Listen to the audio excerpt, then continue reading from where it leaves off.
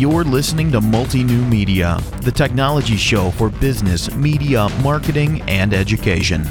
This is episode 24 for the week of Monday, November 2nd, 2015.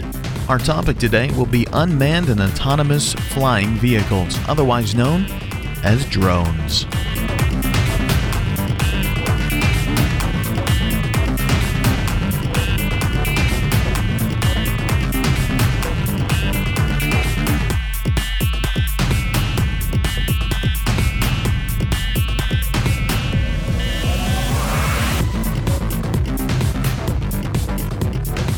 Hi there to all of our listeners, I'm Chase Raz, the host of Multi-New Media, and I just reviewed this episode 24, prior to releasing it for your listening pleasure.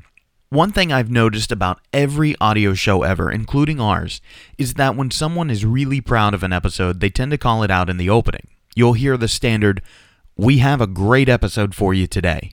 I'm guilty. I say that often, and I believe that for almost being an operative word there, almost every episode we put out for you to enjoy, learn from, interact with, or even just pass the time with. Now, we're not perfect, but we're excited to be learning and growing with you. I've often wondered, however, what would someone say if the episode were good, but some other classification took higher billing? Today, I get to answer that question for myself.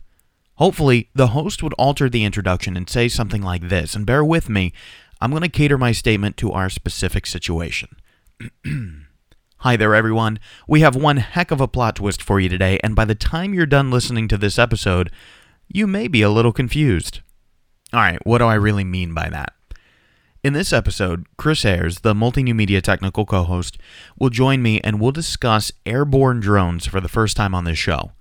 How is that confusing? Well, it's not throughout most of the episode, and I truly do believe that we have a strong, enjoyable, and informative show that adds value to the conversation on drones, especially in the fields of retail, agriculture, logistics, and transportation.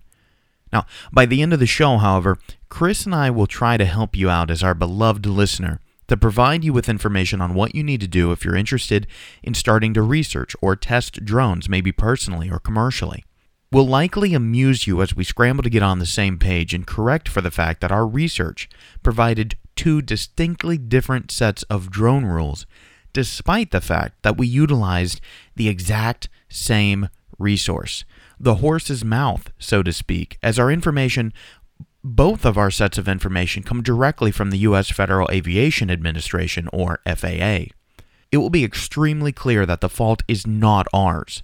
We did our research, despite often on this show pretending not to do research because we're, quote-unquote, just that good. Long story short, in the United States, the common consensus is that the FAA is holding up research, development, and introduction of drones in the U.S. Not intentionally, just through bureaucratic whatever. Late in this episode, you'll hear us seemingly find different sets of rules for operation, and we found each set directly from the FAA.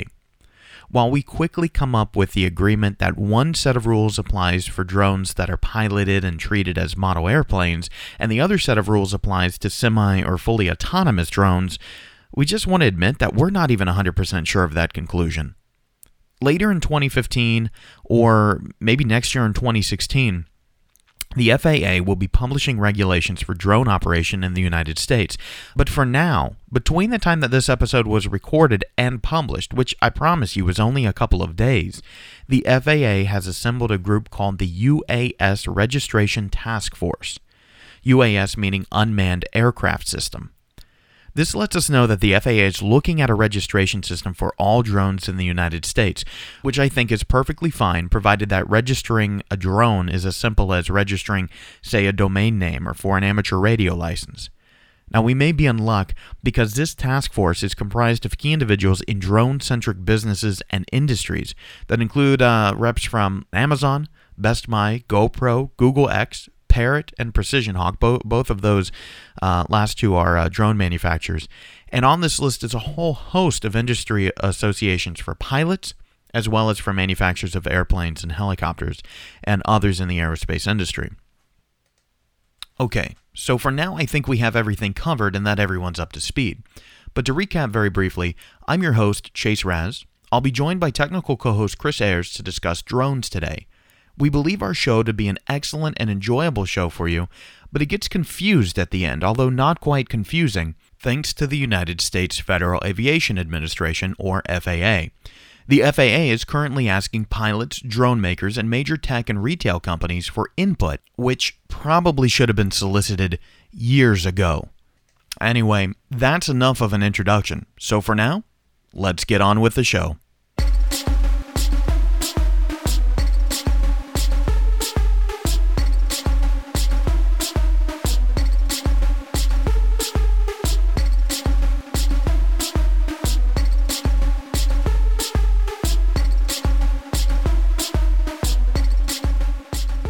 Hi everyone, I'm Chase Raz, and this is episode 24 of Multi-New Media. With me today, as is often the case, is Chris Ayers. Chris, you doing all right today? Oh, I'm doing great. How's it going today? Today, pretty well. Yesterday was a little bit different of a day. Had some issues around the house to take care of, and boy, isn't home ownership cheap, said no one ever. Which is interesting. Oh, that brings up something I just thought about. Did Amazon email you letting you know that they now offer home services? Like you can hire a contractor or a carpenter or an electrician through Amazon? They did not email me about that, but I've seen that. I heard the rollout a couple of weeks ago, and I've honestly been trying not to pay attention to it. What is that to compete with Angie's List? I think so. Yeah. Oh, poor Angie. She's going to be pushed out by the big boys. Yeah, the big boys and gals down at Amazon, which I should be fully transparent. I live, 6 miles away from an Amazon warehouse they built last year or earlier this year. So, yeah, I'm a lucky one, and I get to pay, you do too, because they're in our state. We get to pay sales tax on Amazon orders now, as long as they're fulfilled within the Florida warehouses. Well, that also expands all the options for same-day delivery. It does, but I'm a little bit mad. With a warehouse just down the road and another one a little bit closer over to your area, I will tell you what, my Amazon Prime has been taking more than 2 days. Mine doesn't. I'm not thrilled with that. My stuff always pretty much shows up on time when I expect it, or, I have not had issues. So Amazon is a good place to start today, because what we're coming together to talk about in this episode is the topic of drones. Basically, what are they? What are they going to be used for? And again, the whole purpose of our show, why does this matter to us in business, media, marketing, technology, education, the sciences? Why does this stuff matter to us? And I think Amazon is a good place to start, because we all know that Amazon wants to deliver products via drone. Yeah. They had one of the FAA exceptions for a little while so that they could test things, but I think it's still up in the air. No pun intended, right? I love that. It's still up in the air, but they're grounded. They were doing a little bit of testing, and they've petitioned the FAA here in the United States, which we'll be talking about a little bit later as well. We'll go over what it takes to fly a drone, in case anyone's interested in a drone. And I'm not going to pretend to be an expert on that, because I even read sort of the boiled down, dumbed down edition of the FAA rules, the ones where they're like, hey, stupid, here's how you can figure this out. And I was a little bit perplexed by their answer there as well, but I have that information, and we'll talk about them again, because hopefully we're going to do some searching while we're here. Just full disclosure, we're recording back on October 28th. So I know this is this episode will be published the next week, but recording on October 28th, and today, this very day, someone from the FAA was supposed to be testifying in front of the Senate Appropriations Committee, their Transportation and Housing and Urban Development Subcommittee, because the FAA missed the deadline to make drones legal. I did not realize that. Yeah, back in 2012, this part of the Senate Appropriations Committee, I'm just going to call them I don't know if they refer to themselves as THUD or THUD, because it's a Transportation, Housing, and Urban Development Subcommittee. But that subcommittee gave the FAA a strict requirement that says, listen, by September 30th, 2015, so they gave them 3 years. By that date, you have to legalize drones, come up with the framework, come up with all of the rules, all of the this, that, and the other that goes into it. And here it is, late October, early November. So FAA Chief Michael Huerta is supposed to be testifying today, but I haven't heard anything coming out of that. So I don't know if it happened, what happened in that event, and so maybe we can try to look some of that up in real time during our episode today. Yeah. No, I knew that in 2012 the FAA did some updates to their policy, kind of tweaking things a little bit, but since then, drones have been on the news a lot more, and there's been a lot more concern about them, so to speak.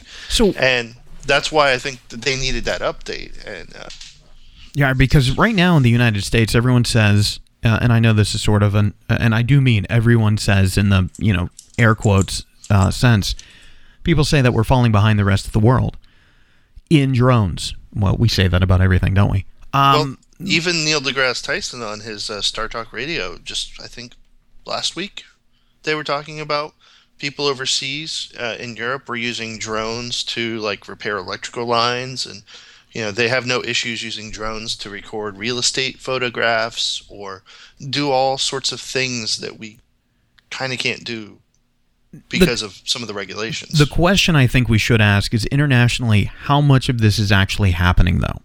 So for anyone who's out there and kind of thinking, why are we talking about drones? Let me just list a couple of the uses.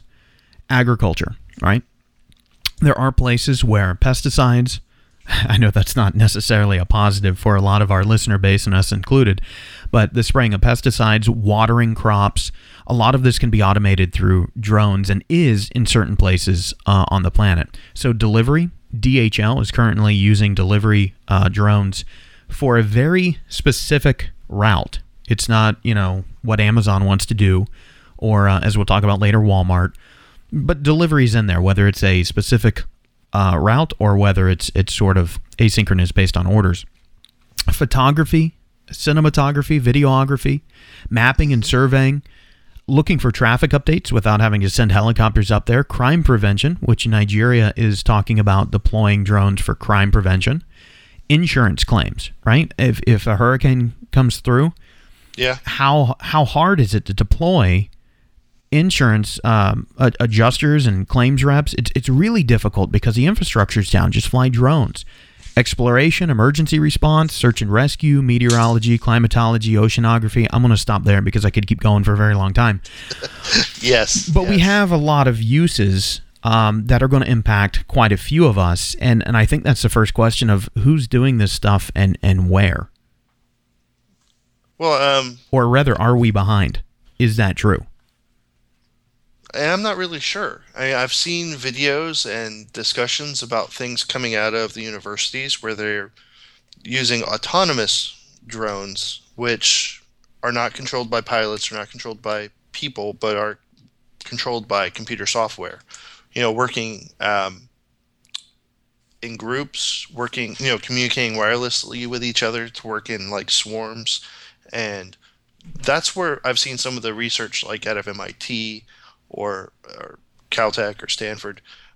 I'm not entirely sure what some of the capabilities are commercially with some of the other manually driven drones, where it's just a camera and a relay back to a base station. Are you talking about for in city or out kind of in the wild? Well, I mean, the issue is when you start, you were talking about pesticides. If you're trying to carry a payload, you're going to start getting bigger drones.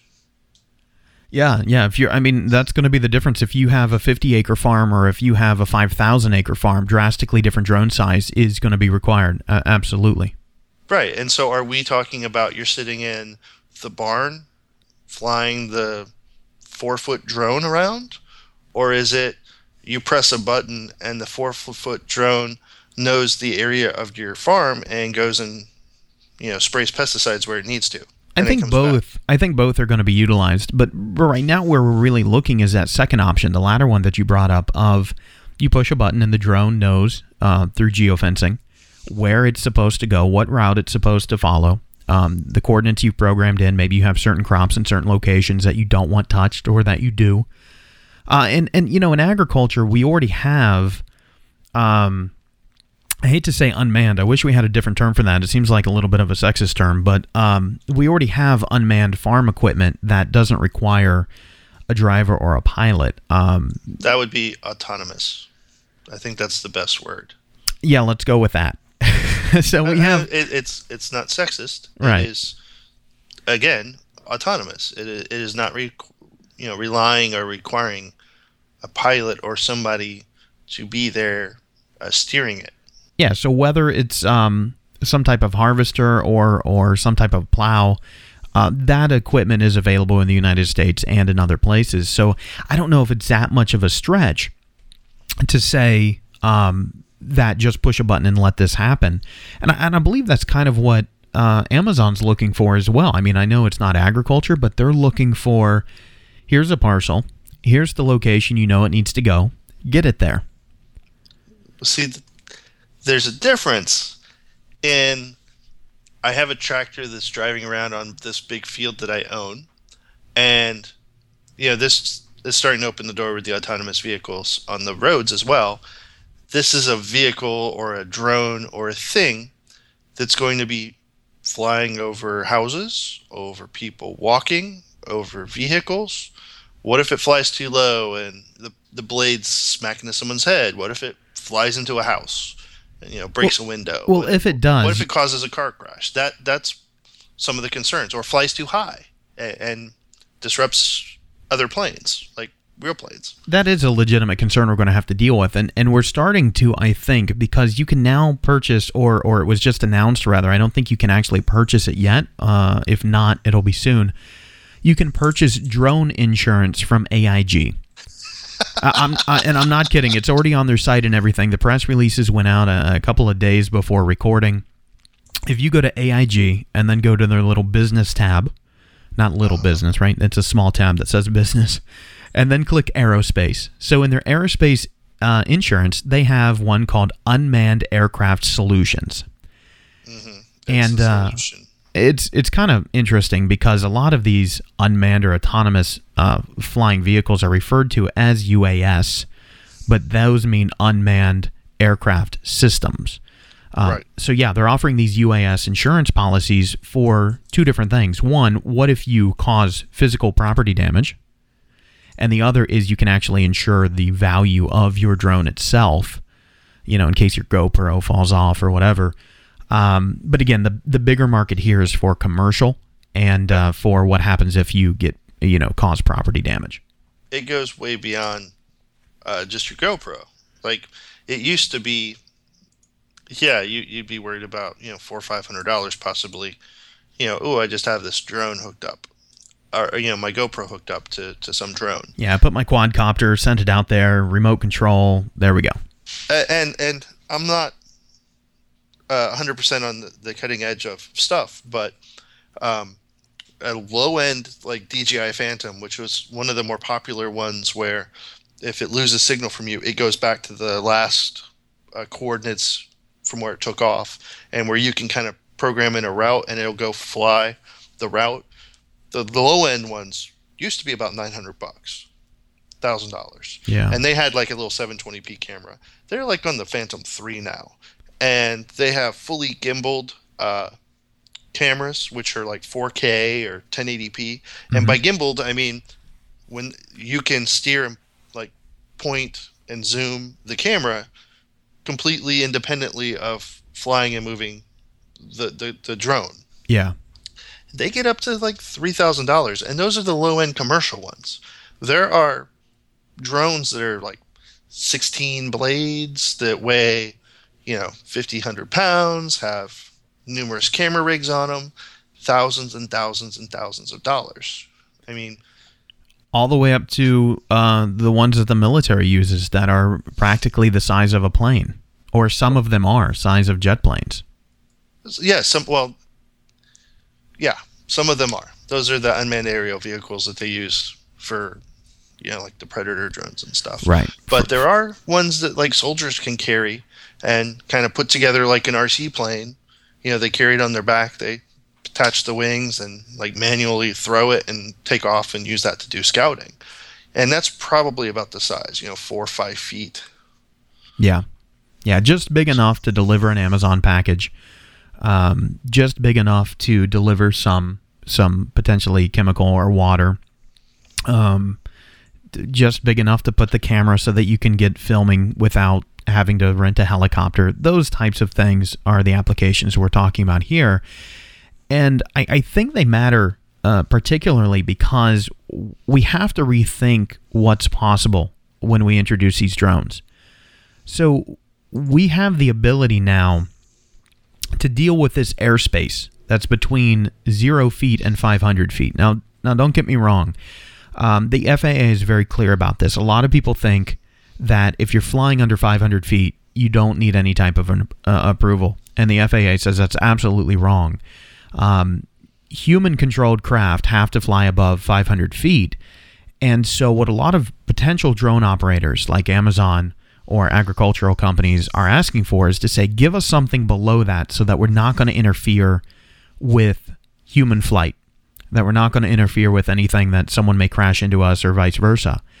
But the thing is, right now as it stands, and I'm looking up some news, nothing really stellar. The testimony today obviously didn't change very much. We still don't have, the official specs and requirements for flying drones here in the United States. Any commercial operation of a drone right now in the U.S., any commercial operation is approved on a case-by-case basis. Which is crazy. Absolutely bonkers, to use a British term. I mean, there's no other way to put it. It is, I think, a perfect example of insanity at the at an executive. It says the oversight. FAA normally aims to respond to petitions and requests within 120 days. 120 days. The point. The newest one is Walmart. Walmart wants to join in the Amazon Let's Deliver by Drones bandwagon. And Walmart's interesting because I don't know if you followed any of the news about their petition to the FAA, but they not only wanted to do home deliveries, they also wanted to be able to do curbside pickup, and I think Amazon was doing this as well, so I won't say this like they're exclusive here. They want to start being able to let these drones go in their warehouses and do inventory. I think that that's actually the smart thing to do. If you can have some image recognition software and drones kind of flying up and down your shelves, you don't have to have an employee take a big machine and lift some pallets off something to see what's up there or to see how many are there. You can just have a drone fly along. That would probably be a cost-saving measure, for either Amazon or Walmart.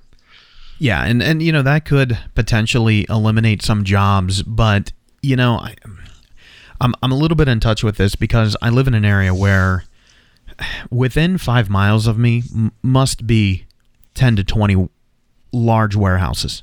And, no exaggeration, and I mean large warehouses. So I know a lot of warehouse workers. I'm involved in a community that has a lot of warehouse workers. And when you ask people about doing routine inventory, I don't think anybody at these facilities is going to say, damn, this is going to jeopardize my job. I very much get the sense of, you mean I can let this little thing fly around and not have to do that part and can keep focus on, the rest of my activities like doing inventory pull and dealing with all the other manual things. I think that would be very well received. Plus, it's got to be one of the easier things to approve since it's inside. Yeah. Yeah,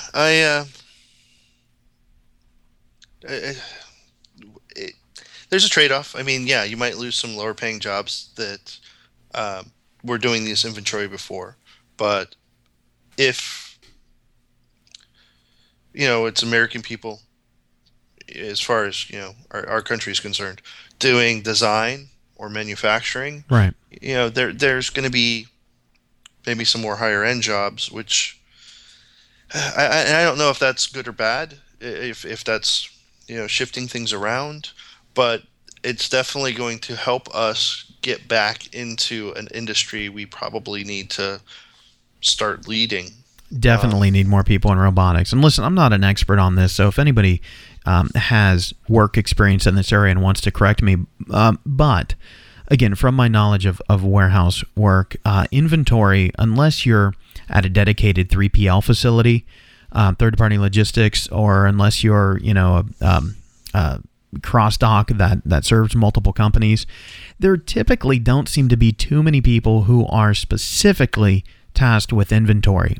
Much more of it is about moving product or doing order pull or repack or any of those, and all of those are highly automated processes as well. But again, I actually I don't think that the job impact would be too large of letting drones work on inventory. There's also going to probably be maintenance work. Absolutely. For those as well.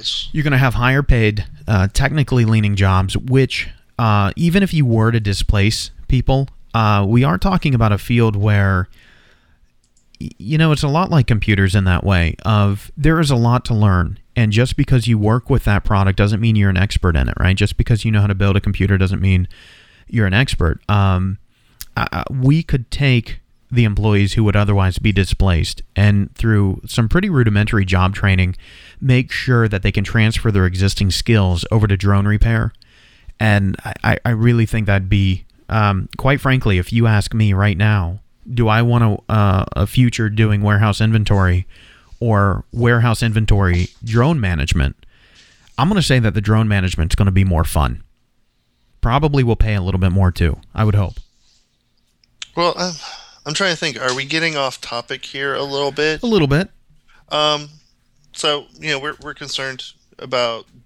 So going back in time a little bit, we're concerned about technology taking jobs. Well, that could be a concern. So what is the impact? What is the actual impact? What are the actual jobs and markets that will be targeted by drones? So delivery. Will there be lower costs, or is it just faster? Or you don't have to pay people; they don't have to pay for fuel, but they have to pay for electricity. Is it something like that? Yeah, I've consulted a lot in the delivery field, and I've worked in supply chain before, so that's somewhere near and dear to my heart. And in fact, when we started, when we were prepping for the show, having consulted, and I wanted to pick up the phone a good number of times. And call a couple of companies and say, are you looking at this already?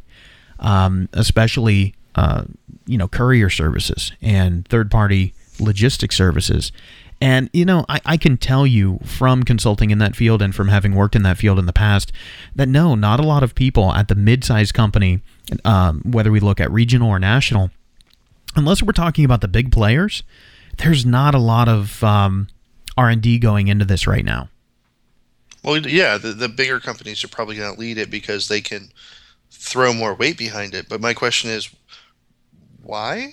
Is there truly that much of a cost savings? You're doing R&D, you're doing this purchase on a technical device. Is there that much savings over, a salary and fuel? Absolutely, I think so. And if not directly fiscally. Because, right, we're going to have differing opinions on that. People are going to have to run different numbers.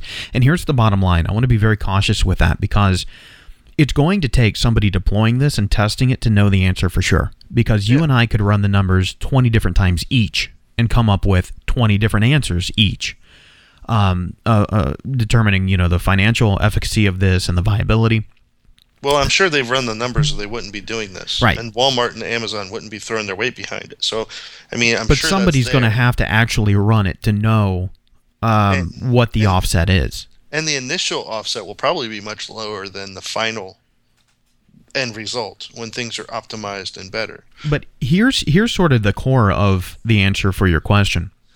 We've all ordered something online through a catalog over the phone, and if you track that product, how many times have you seen, oh, the product is sitting in Memphis?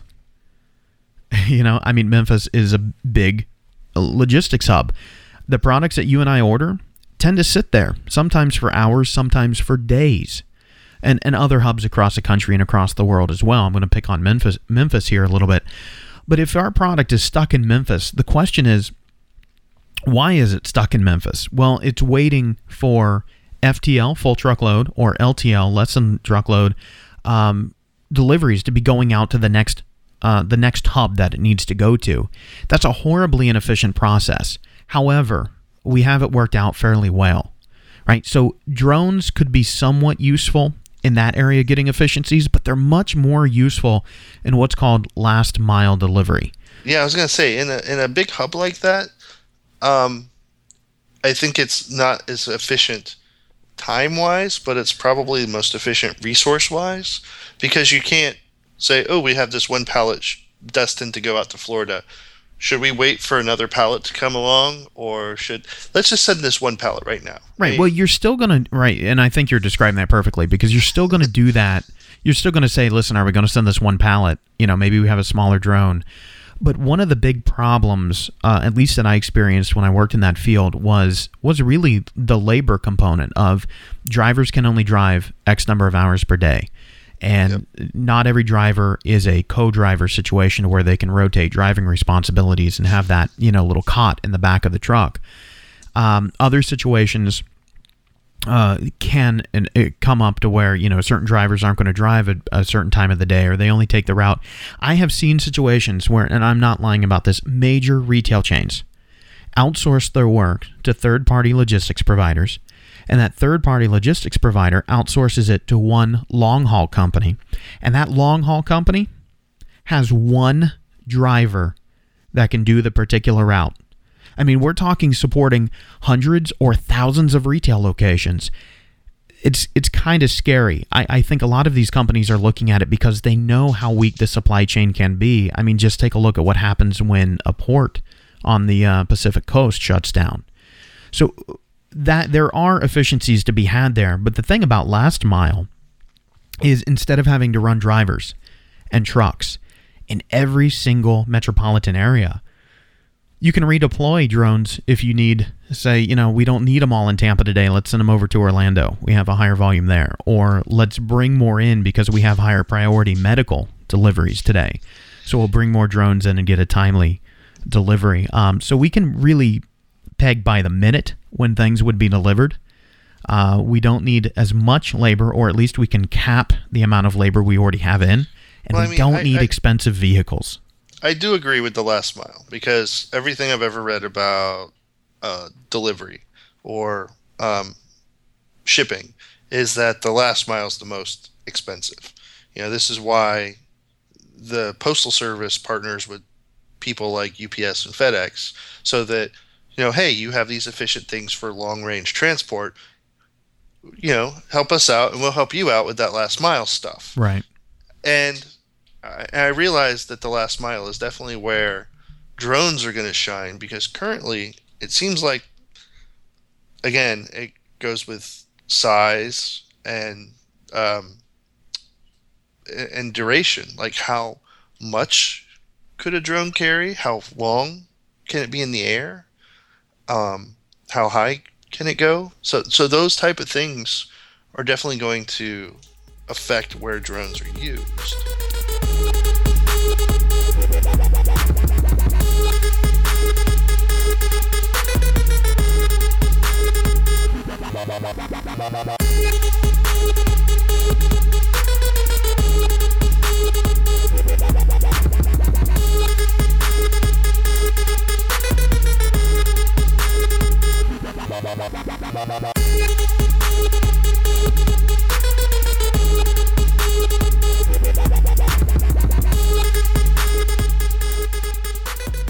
Let me ask this question of you, and I'm just going to change pace here a little bit, because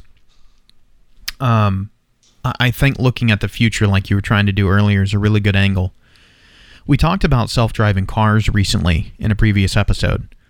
Do you envision a future where planes no longer use pilots because it's safer to be a part of this automated system, to where our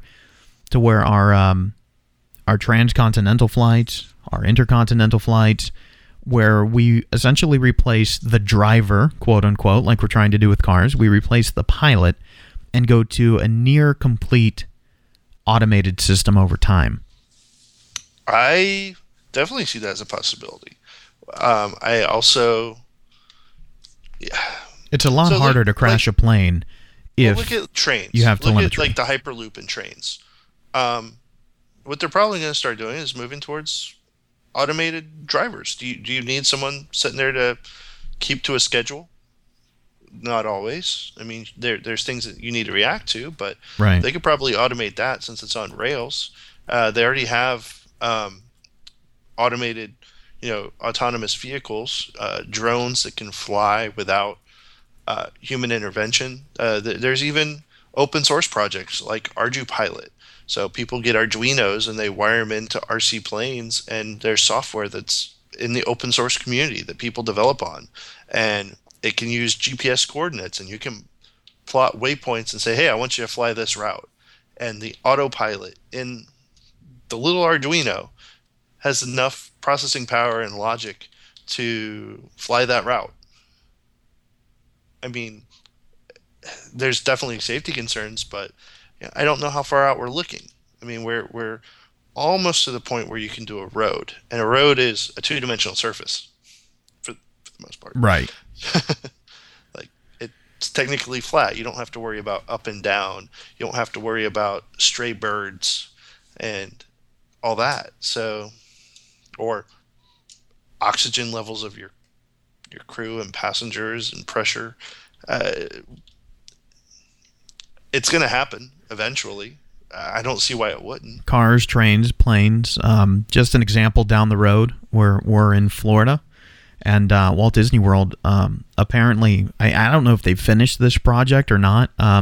If anyone goes to Disney World and rides the monorail, I mean, who doesn't ride the monorail when they're there? You'll see these little antennas that are on the side of the beam now. And so, I don't know if this program's done and rolled out or not, but very transparently, Disney's been working on automating the monorails.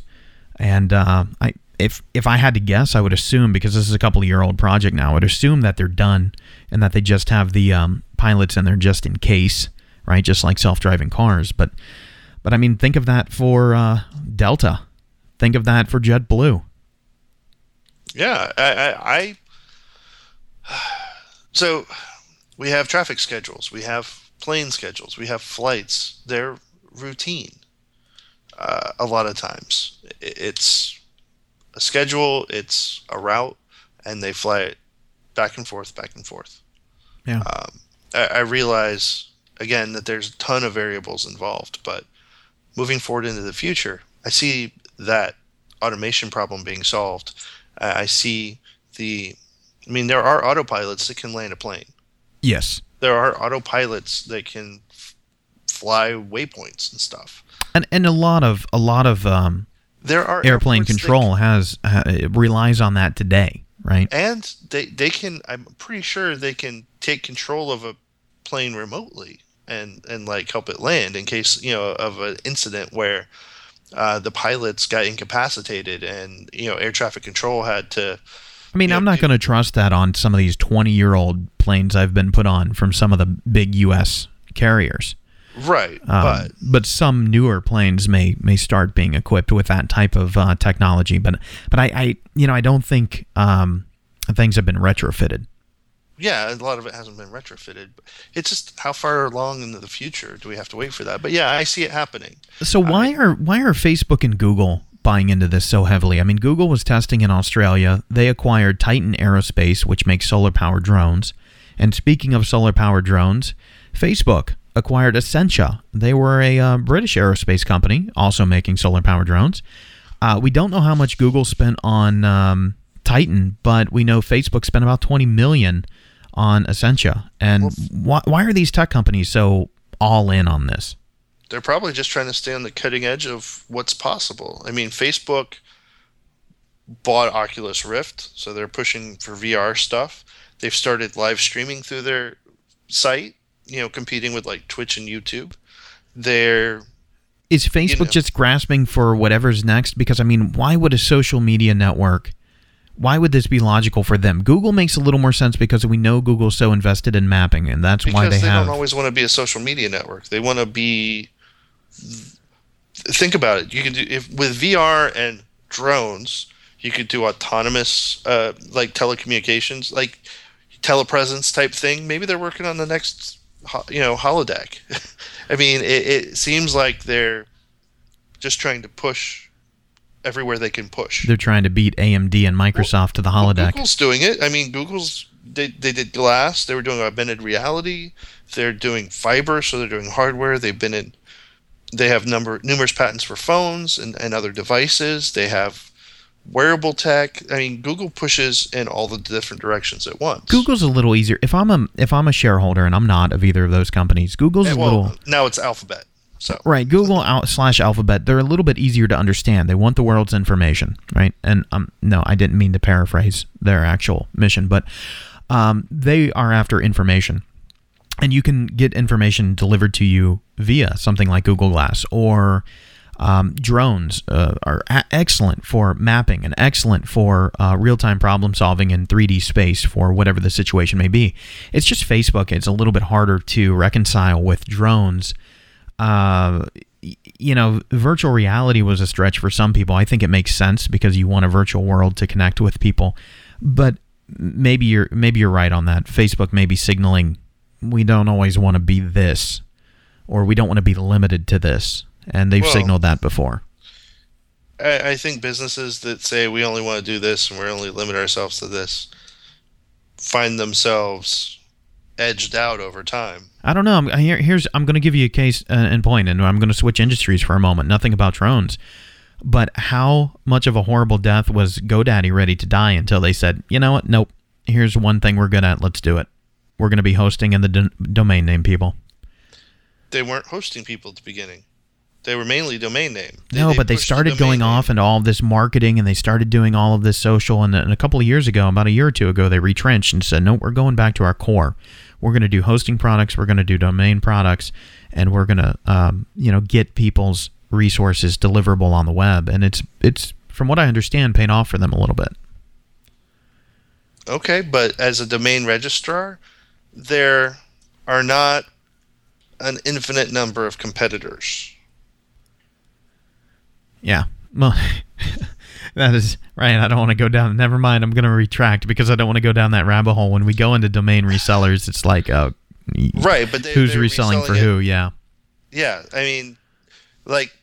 Although GoDaddy is at the top level, so other people are reselling for them, not the other way around. But yeah, I retract. They opened up the top level stuff. You had to have at least $1 million and be able to support an infrastructure to sell domain names to other people. Yeah, so which they could easily do. They're at a certain level. That's a bad example, in my opinion. So yeah, now that I think about it, it's a pretty bad example. So I'll move to, I think, what's going to be our last point on drones, at least for now, because we talk about a lot of our topics that we're going to reconvene them in the future, and we will. This one, I have a feeling, will reconvene sooner than some of the other topics because it should be this year when we get the FAA here in the United States giving us the rules and regulations for drones, and we're going to have to talk about that. I'm not seeing much coming through the news. I don't think the Senate Appropriations Committee had any big revelation from the FAA today. But what does somebody need to do if they want to start working with drones? To actually work with them, right? Understanding robotics and that type of stuff, but that's not what I mean. I mean, what if you actually want to start flying them? You either purchase a pre-made one or you start creating your own. Well, yeah. You can get in trouble for doing this. So I want to point out that Rafael Perker, I'm not mispronouncing that, it's not Parker, it's Perker. Rafael Perker was fined $10,000 by the FAA a few years back, just a couple years actually. He was flying a drone over the University of Virginia. He invented this drone, from what I understand, and flew it over the University of Virginia to get aerial shots for something he was filming. In fact, let me look at this. 2011. That's when it happened. 2011. Since then, this $10,000 fine, the courts have dismissed it, saying that there are technically no laws that prohibit commercial drone utilization in the United States. That's good precedent, but it's a very slippery slope. Well, there's also, just recently in the news, a guy shot a guy's drone out of the air because he thought it was invading his personal space. I've heard of a couple of drone shootings in the past, but I don't think I've heard one about invading personal space. That's funny. This was very recently, and the judge I read today, I believe, that the judge threw it out. This wasn't that city that back in like 2013 or 2012 declared that open season on drones had begun, right? That any drones they saw, they could shoot down? I don't think that was the city. No, okay. I could be wrong, but I don't think that was the city. Oh. Yeah, there was also, the case of the guy who was like flying drones over his apartment building or house to get like photographs. I think he got a ticket for that, Yeah. I need to find a specific case. I do remember there was something in the news like Ruby Tuesdays or Applebee's was going to have for Valentine's Day drones, or no, it was Christmas, drones flying around over the customers with mistletoe. And, it's all of these things you hear about, and we don't even follow up on this. It's like, okay, that's a great marketing ploy. And it hit a customer. Well, see, there you go. and they ended up getting like a cut or something from the blades. That's got to be a weak cut. What did they do? Buy a $500 off-the-shelf drone and put mistletoe on it? That's got to be a pretty weak cut. They went to Sharper Image. Yeah, they went to Sharper Image and they bought these little $500 ones and said, "There you go. We'll RC it from the back." Well, one of the first commercial ones, going back to the topic, was how would you get into drones? Well, one of the very first ones that was commercially available was the Parrot AR. Like, you can go find a Parrot for like $200. Yeah. There's cheaper, smaller, like handheld, very little like quadcopters, but those are only for indoor use. Yeah. The Parrot, they're like a foot and a half across. You can do those indoor or outdoor, and they have cameras. Well, indoors you don't really have to worry about, of course. Right. I do want to put this out because I promised a conclusion, and I want to let people know. If you are looking to start working with drones, here's the bottom line. In the United States, you cannot operate a drone at any height without FAA approval. Now, just because we mentioned before, human-controlled craft must be above 500 feet, that doesn't mean that the space under 500 feet isn't regulated. That's different than what I found. So, this is straight from the FAA. I was looking at the FAA rules from 2012. Oh, no, these are current. The ones that just came out? Yeah, no, what I'm talking about are 2015. Okay. I thought you said that they didn't make the meeting to enable those. No, these are clarification. They don't have them out, right? And that's the problem. Everyone's waiting on the FAA to say what the legalization is going to be. Now, this is what I saw was regards to model aircraft and things like that, which were under 55 pounds and in line of sight of the operator. Yeah, that's model aircraft. 5 miles of an airport. That's model aircraft. If you buy a quote-unquote drone, and it has the RC remote and you go out and fly it, it's going to fall under those rules. So if it's a quadcopter, if you buy a quadcopter at Sharper Image, you fly it under model plane rules. Yeah, that's what I'm referring to, because there are those that people fly. I'm talking about drones that completely autonomous. That you kind of go click, click, click. Well, you mentioned one before that you can pilot, or you can set a route, or you can let it go automated. Yeah, like the DJI Phantom. Right. That's technically a drone for all intents and purposes, because otherwise we're just talking about an RC toy, which, by the way, can be very useful. But yeah, and so what I'm referencing are clarifications that the FAA issued a little bit earlier in 2015, this year, to clarify what the existing laws were since they hadn't published the upcoming stuff, the upcoming regulations. So we also mentioned that any commercial operations of a drone must be approved on a case-by-case basis. And here are the types of approvals that you can get. Commercial. Yeah, any commercial. Yeah, if you're going to go buy a drone and just fly it around manually, RC rules are most likely going to apply. If you're going to buy a drone and let it go, that's going to be a little bit more problematic, because we've had a couple of cases this year where people have gotten in trouble for that or fined for that. For instance, firefighters had to land some of their helicopters and planes while they were fighting a fire because drones were in the area filming the event. So this is where most of us are doing absolutely nothing because we don't have clarity from the FAA. But here are the types of approval that you can get. If you're doing research as a business, as let's say a university or whatever, you can get a certificate of experimental airworthiness. So you take your drone that you've created, you go to the FAA, and they say, all right, you can experiment with this. Here are the parameters. If you're looking for commercial approval, well, this was a WTF moment for me, because I mentioned before that even the FAA's attempt to clarify the existing laws prior to the new rollout were confusing. So here's what I was able to pick up about commercial. There are only 2 models of drones that are pre-approved. There's some of the more popular models. I don't know them specifically. I'd have to look them back up. But only 2 models are approved for commercial use in the United States. However, this is what confused me. The FAA then started going off on a paragraph or 2 about Arctic operations. Okay. I have no idea where that came from or what they're talking about, so I don't know why I'm even asking the FAA to fly a drone in the Arctic, like I would need their permission. Maybe there's some people in Alaska who want to go out and check things without going outside in the cold. That's a possibility, but that's going to be the only place that would apply to the United States. And get this. So if you are doing commercial utilization of drones, according to the old laws that exist prior to whatever new is going to come out later this year, hopefully, you still have to have pilots, not necessarily in control of the project, but working with the project. And that just blows my mind, because the only other way, other than that research experimental airworthiness certificate and this commercial case-by-case basis, still having pilots working with you, the only other option is for public entities like the government itself or universities, and they can get what's called a certificate of waiver.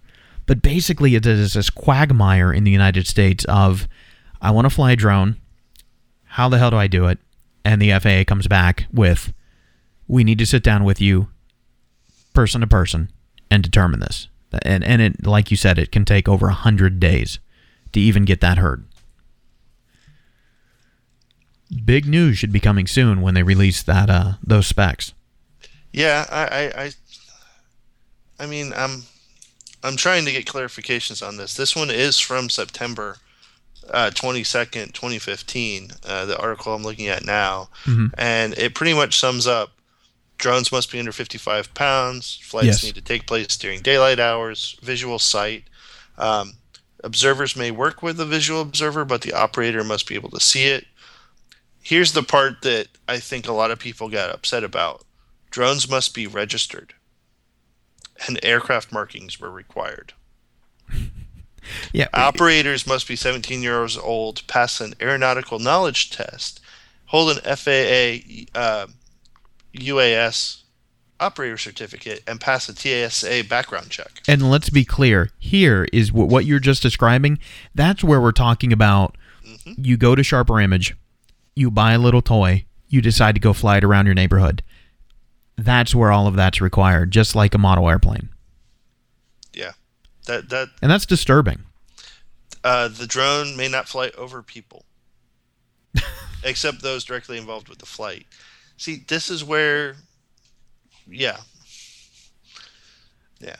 Yep. I think, listen, I think people are going to turn to us and look for some type of an answer, and our answer is we need to wait and see what the FAA says, because if you're an individual and you have the drone, fly it in your house, fly it in your backyard, you're probably fine. Actually, they started going after people that were posting drone videos to YouTube. Don't post drone videos to YouTube until you know the new regulations. I'm just saying, that's one of the things the FAA was doing. They're going after people posting drone videos. That's really disturbing. Yeah. So, where are we at with this? If we're an individual and we want to fly a drone, we really are waiting to see what the FAA is going to say. Other than that, we're going to go giant field away from everybody else and don't record it. And don't record it. Don't let anyone see it. Hope that government drones aren't flying over to watch. Wow, I sounded paranoid when I said that. If you're a business, right, and I wanted to cater a little bit more to that side, if you're wanting to do research, you get a certificate of experimental airworthiness. By the way, some companies and universities are going to the extent to where now they're building giant cages to fly their drones around with or inside, or they're just doing drone research inside so they don't have to deal with this. That blew my mind as well, of universities building giant cages for drone research. Wow. Yeah, the FAA, hey, if you're listening, get off your ass and let's get this done, because we really are being held up in this research. I'll drop the mic, get off my soapbox, and just ask one more thing.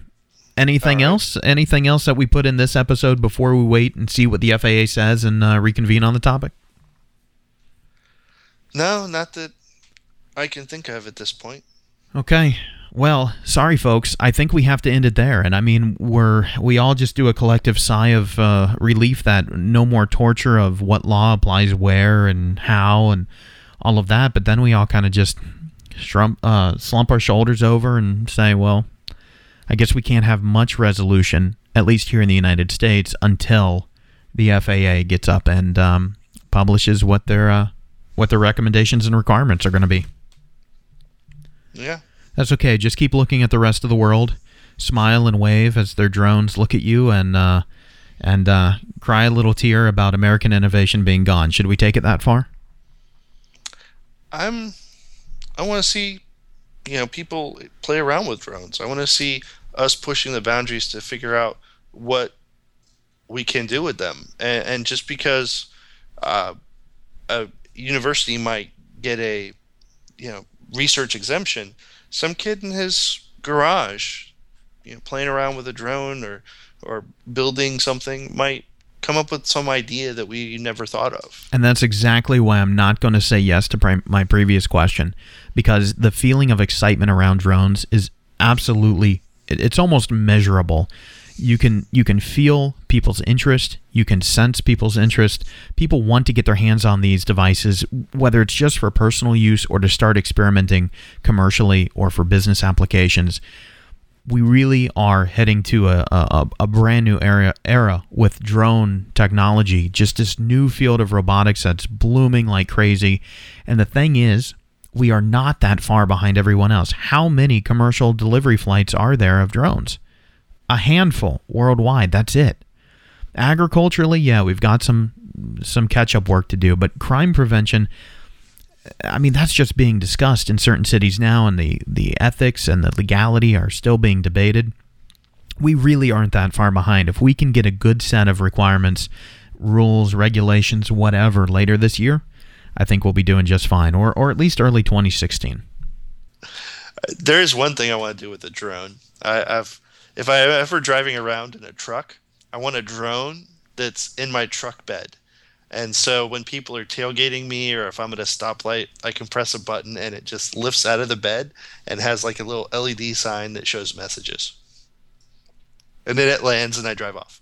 I can't top that. I've got to say goodbye to everyone out there. Email us, feedback@multinewmedia.com. Go to our website, multinewmedia.com. Take a look at each episode page. We have a comment section there, because the show may be ending, or at least this episode of it. Hope the show isn't ending. This episode may be ending, but the conversation's just beginning. So go to multinewmedia.com and stay in touch with us. Chris, thanks for joining me today. Thank you. Always a pleasure.